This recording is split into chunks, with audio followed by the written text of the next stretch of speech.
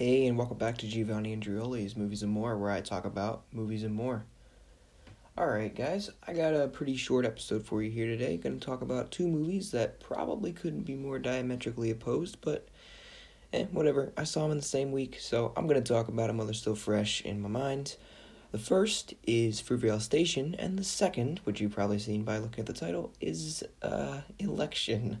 So, yeah, like I said, very different. But I'm going to talk about them because I think they're pretty good, and I don't think enough people are talking about them. So, yeah, let's get into this. Fruitvale Station, you probably heard of this one. It's more likely, I think, that you've heard of this one than that you've heard of Election. I know I hadn't until my favorite podcast covered it a couple months ago. And it took me this long to get around to it. Hey, so, yeah, even that wasn't enough to get me to check it out. But hopefully my podcast is. You should check it out. It's pretty good. Don't watch it with the kids in the room. Definitely don't do that. But it's a pretty good movie. But we're not here to talk about that movie yet. We're going to talk about Fruitvale Station. So I'm sure that most people are. I'm gonna bet probably most people are unaware of this incident. I might be wrong. I admit that I was unaware of it before I watched the movie. I kind of went into it blind. It was like, okay, I know this is very well liked, and this is a really good indie movie. I know Ryan Coogler directed it, and I love him. Michael B. Jordan's in it, and I love him. So, yeah, I don't know why I said it like that, like, and I love him. But I do. I like both of those guys, and I like all their work together. Creed is definitely better than Black Panther, but they're both still really good and enjoyable, despite the problems I have with Black Panther. I do really like it, and so especially Michael B. Jordan. He's easily my favorite part. So I was on board. I love the creators behind it, and it sounds really good. And I know that it's something that I have heard talked about in the past, and that I've known for a while that I've been meaning to get to. But I didn't know about the incident that it was documenting. I had no idea. It starts off with cell phone footage. I guess it's not really spoilers because it's an actual historical event, but it starts off with cell phone footage from the actual incident in the Bay Area Rapid Transit Fruitvale Station in Oakland, where an unarmed man was shot by a police officer, and it's pretty disturbing. It's very unexpected, and it's a really attention-grabbing start. And I was like, I probably should have looked up what the premise was. And so I looked it up, and I saw that, I knew it was based on a true story because that comes up in the credits, but I was like doing a little bit of background research, but I didn't end up seeing whether or not he was deceased. I just saw when it happened, what the details of the case were, but I didn't get to the point. I only saw that he was shot. I didn't see that he was actually killed. And so that remained a surprise for me throughout the whole movie. And as, it gets down to the climax, and we actually see him get shot, and there's ambiguity, at least for me, as to whether or not he survives.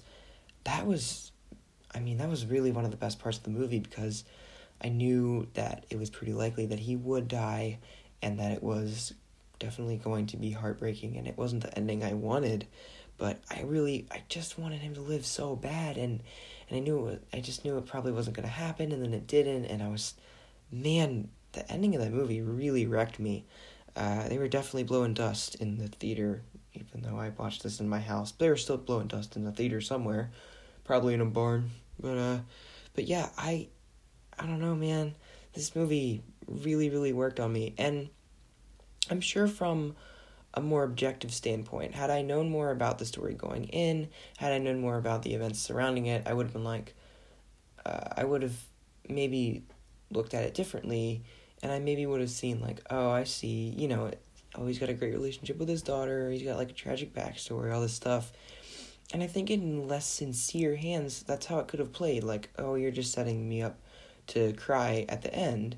And certainly, from a more cynical perspective, I think that that's how you could view this. But the fact that it was a real event, the fact that there's such an honesty to the performances and to even just like the camera work, how it almost looks like it was shot on a home video camera, that we're just peeking into a real family's life.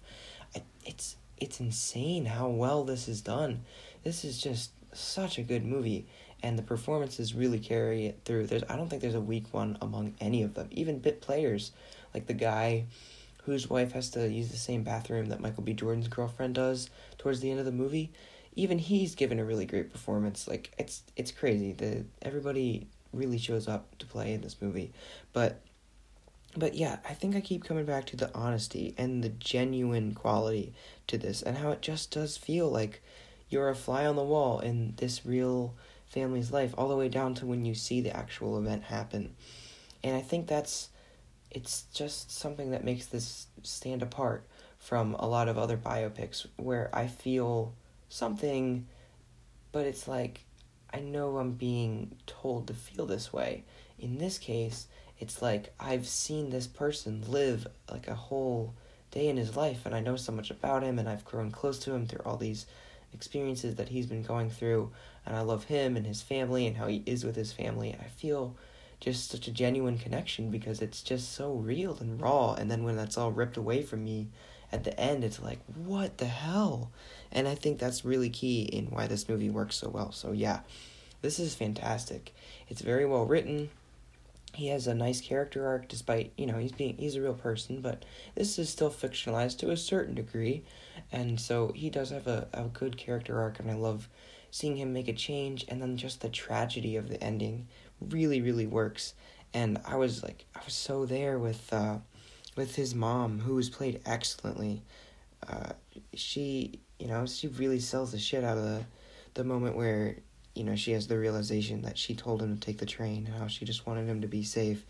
Man, that really, really worked. That was really effective. So, yeah, if you haven't seen this movie, I'd highly recommend it.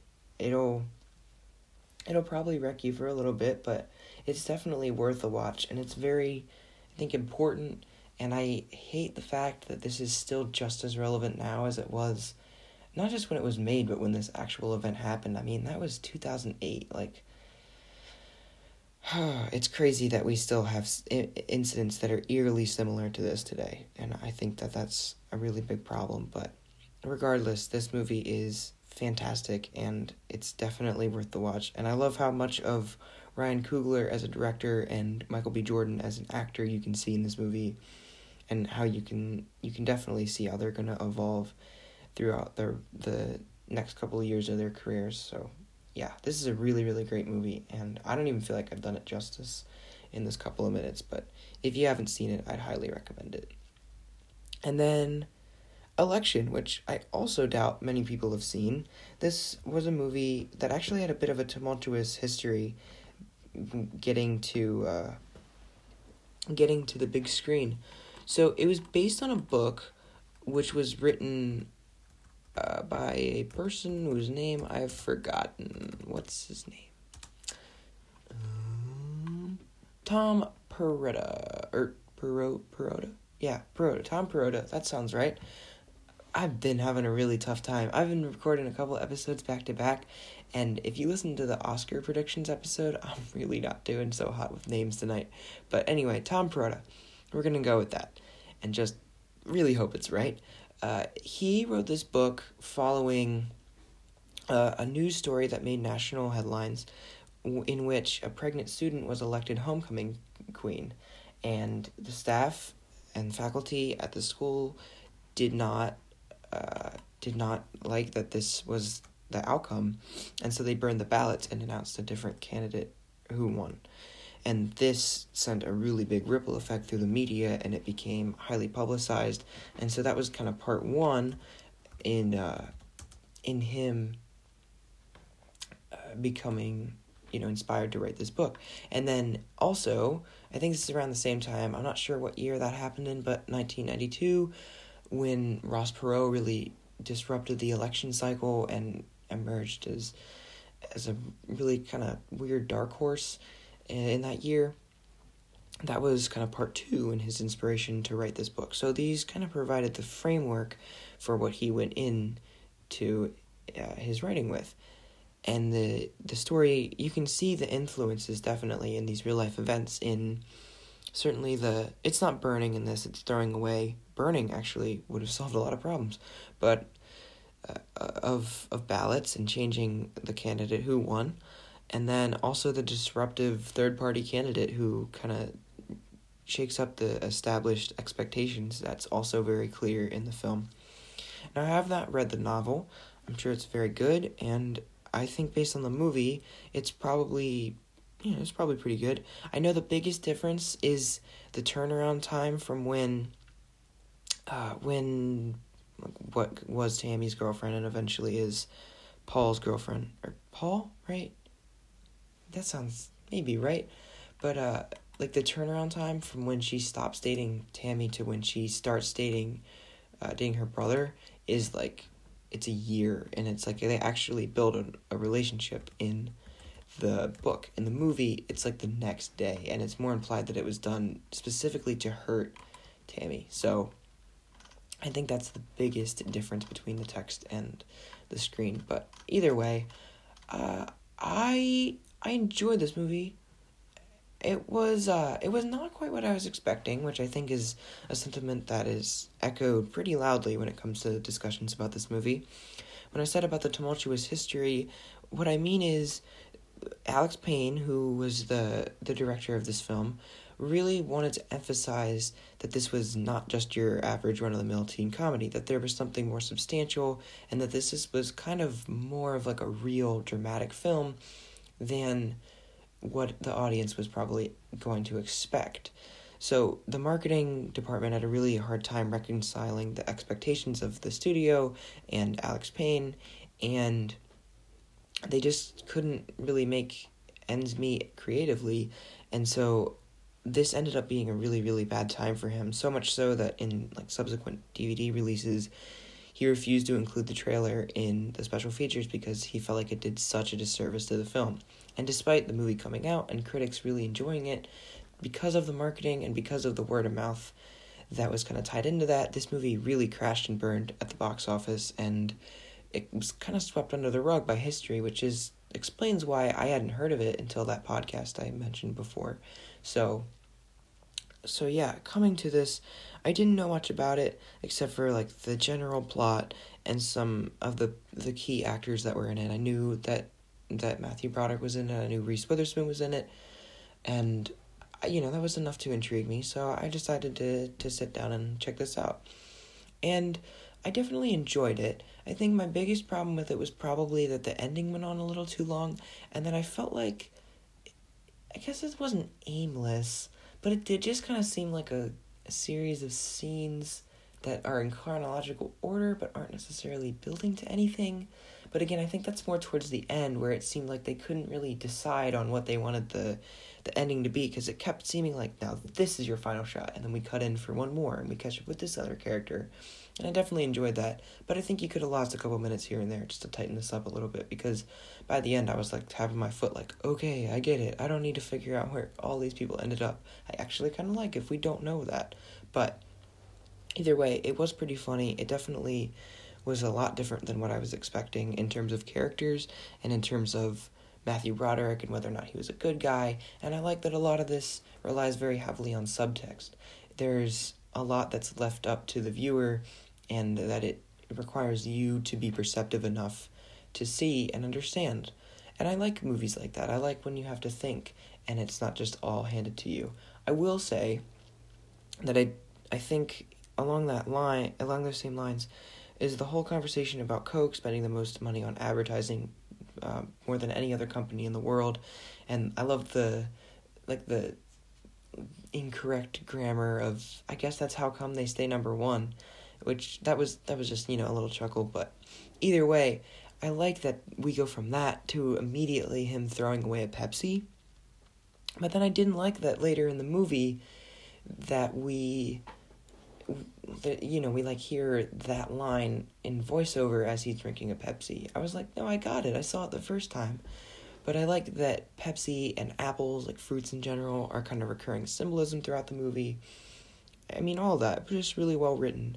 And you know what? I actually wonder if that thing of like, we could let the audience figure out, or we could let the voiceover tell you directly. I wonder if that's like on-screen evidence of the clash between what he wanted this movie to be and what it kind of had to be. I wonder if that's like tied into that in some way. I don't know, guess we never will for sure, but regardless, I like this movie enough. I probably won't go back to it very often, but I like that it was something more substantial than I was expecting going in. I like that all the performances are really great and what it has to say about teenagers and politics in general, and that was all really awesome. And I will say that this was a really bad first impression for Reese Witherspoon because I hated her, like genuinely hated her. And I know that's kind of the character and that's sort of the point, but seriously, every moment she was on screen, I felt like actively angry. And so, actually, I'm going to circle back around to that intro. I'm going to talk about 3 movies. This last one, I'll be real quick. But I watched another Reese Witherspoon movie. I watched, well, she's like a supporting role, but I watched Walk the Line. And now this was a movie I was definitely not looking forward to. I was like, you mean to tell me that someone decided to make a 2-hour and 16-minute Johnny Cash biopic? You mean to tell me that you've combined somehow my aversion to country music with my aversion to overblown movies? Like, you have to be kidding me. But, oh, and then I was like, and Reese Witherspoon? That female dog from Election? Are you kidding me? However, I did sit down and I was like, okay, I'm going to give this like 5 minutes. This is going to be like the episode or the meeting where you pitch the pilot episode to executives and they give you 5 minutes to impress them. I don't know if you know that, but that actually is really interesting about the TV business because there's so many, they just have to be like really harsh about it. And so if you're not a pre-established creator, that's what they'll do. It's 5 minutes, and if you don't impress us, if it doesn't hold our attention, just, get out of our sight. So I was like, okay, I'll give this 5. And immediately, I was like, okay, like the sound design, this is really well shot. And I was like, James Mangold directed this? I really, really like James Mangold. I think he's one of the most reliable directors working in Hollywood today. I like pretty much all of his movies. So I was like, okay. And then, we're kind of cutting through time, and we're learning more about Johnny Cash, and then it took, it was like 45 minutes later, and I was like, I've been watching this for almost an hour. And so I did stick in there for the long run. Towards the end, I ended up drawing and getting, like, some stuff done for art class, but still, I was definitely engaged a lot more than I thought I would be. This is another movie where I think that the ending is a little drawn out. I said before that I very much value the ability, or like the aim of a director to portray a real life character like accurately and not with a lot of fictional elements added. However, I don't think that should get in the way of fictionalizing things or simplifying things to broad strokes in the interest of telling a more neat and compelling story. I don't know. It's a tough line to walk, and I'm sure that's a big part of developing movies like this, but either way, I do think that the ending could have been shortened a little bit. There did seem to be like an infinite amount of scenes where Johnny's dealing with substance abuse and he's saying the wrong things to Reese Witherspoon, but either way, I did enjoy it in the end. And I actually did like the music, the way it was portrayed and everything. I really liked it, and which really surprised me because I'm not a big country guy. And Reese Witherspoon, I didn't mind her. She fit the character very well, and I think she really disappeared into that role, which the same I could say for Joaquin Phoenix. I think this was a very good performance. This was definitely more understated and, in my opinion, better than his Joker. And I think that people that say that it's his best performance are crazy. I know I haven't seen a lot of his work, but this is definitely my favorite of that I have seen. So, yeah, I would recommend this too. I wish there was a little bit less of it, that it was just a little bit shorter, but overall I did really enjoy it, and I would definitely tell you to check it out. Okay.